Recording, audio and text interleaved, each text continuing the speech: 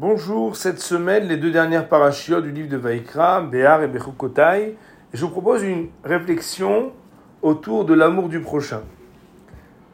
La mitzvah de Ve'ahavta lereacha kamocha est ordonnée déjà à la parasha de Kedoshim, au chapitre 19 de ce même livre que nous lisons cette semaine encore. Et comme on le sait, nos chachamim de nous dire que aimer son prochain, c'est quelque chose qui est fondamental.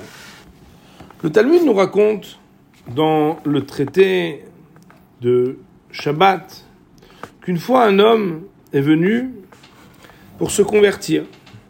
Il a rencontré Hillel, qui lui seul a accepté de lui enseigner la Torah lorsque il était sur un pied. C'était sa demande.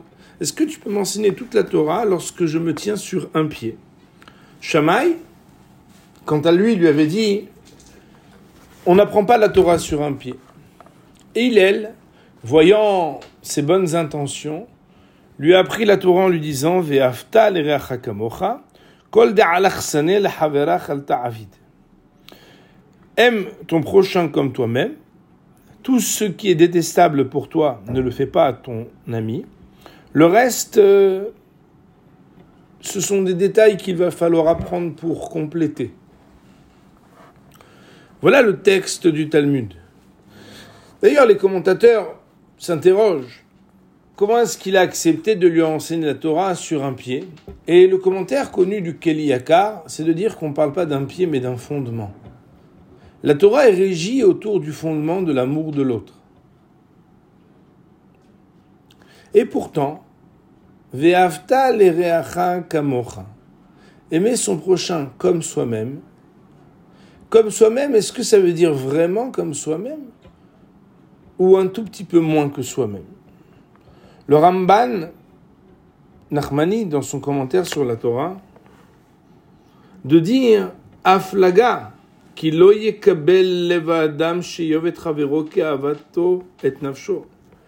y a une petite exagération pour dire qu'il faut s'approcher de l'amour de soi-même quand on parle de l'amour de l'autre, parce qu'il n'est pas possible qu'un homme puisse aimer l'autre plus que soi-même.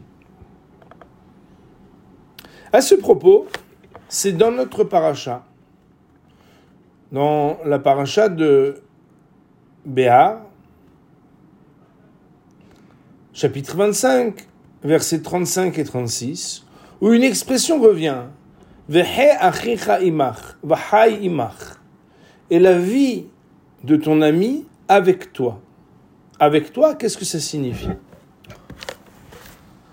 Le Talmud, dans le traité de Bava Metzia, la page 62a, pose une question.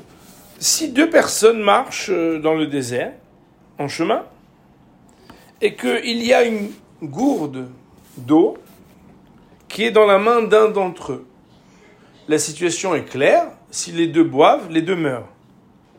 Et par contre, si un d'entre les deux boit, c'est l'autre qui meurt, mais lui pourra arriver à destination. Et la conclusion de cette problématique, c'est Rabbi Akiva justement, celui qui est l'auteur de cet adage très connu, Amar Rabbi Akiva, Zeklal Gadol Batora, que le principe d'aimer son prochain comme soi-même, c'est un des fondements les plus fondamentaux de la Torah. C'est le même qui va dire dans cette Gemara, Vehe achicha imach, puisqu'il faut que la vie de ton prochain, de ton frère, soit avec toi, Haïcha kodamim lehaye haverecha. Ta vie passe avant la vie de ton ami. He achicha imach, avec toi, et sous-entendu pas avant toi. Autrement dit, quand tu en as pour lui et pour toi, tu peux lui partager, mais s'il y en a que pour un, c'est toi qui passeras en premier, même si ça doit coûter la vie à ton ami. Et de là, on apprend un principe extraordinaire, c'est que parfois, on pense louable de se passer de choses vitales pour les donner à quelqu'un d'autre. La Torah nous enseigne que ça n'est pas l'éthique de la Torah. Ça n'est pas moral de donner quelque chose qui va nous manquer de manière vitale.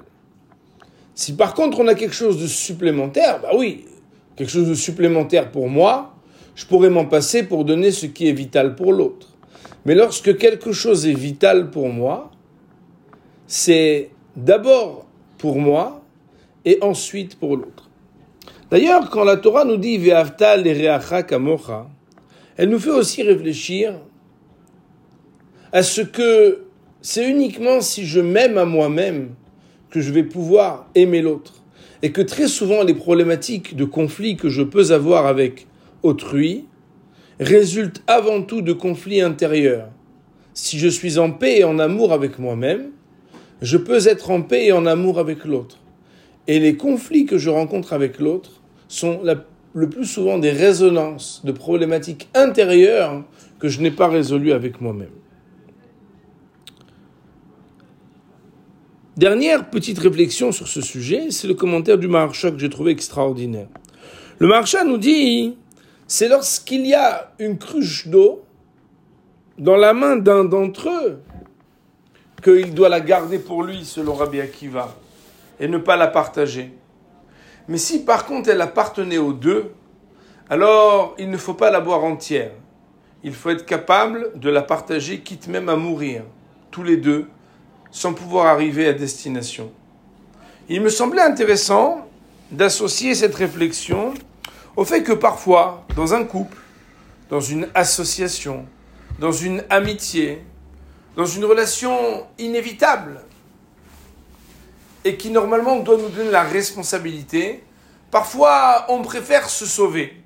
On préfère éviter la problématique plutôt que de l'assumer.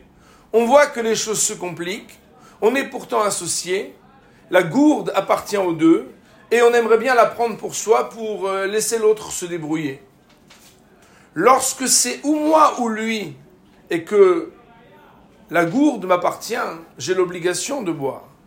Mais lorsque nous sommes tous les deux concernés par une problématique ou par une épreuve, il faut être capable de l'assumer ensemble.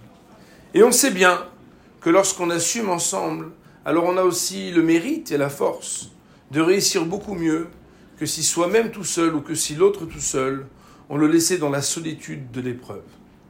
Ce principe de vie de Ve'avta l'ereacha kamocha, il nous renvoie à notre amour propre, à l'amour du prochain, à notre responsabilité, mais attention, à savoir ne pas aimer plus l'autre que soi-même, parce que ça n'est jamais dans le mépris de soi que l'on peut parler d'un amour honorable de son prochain. Shabbat Shalom.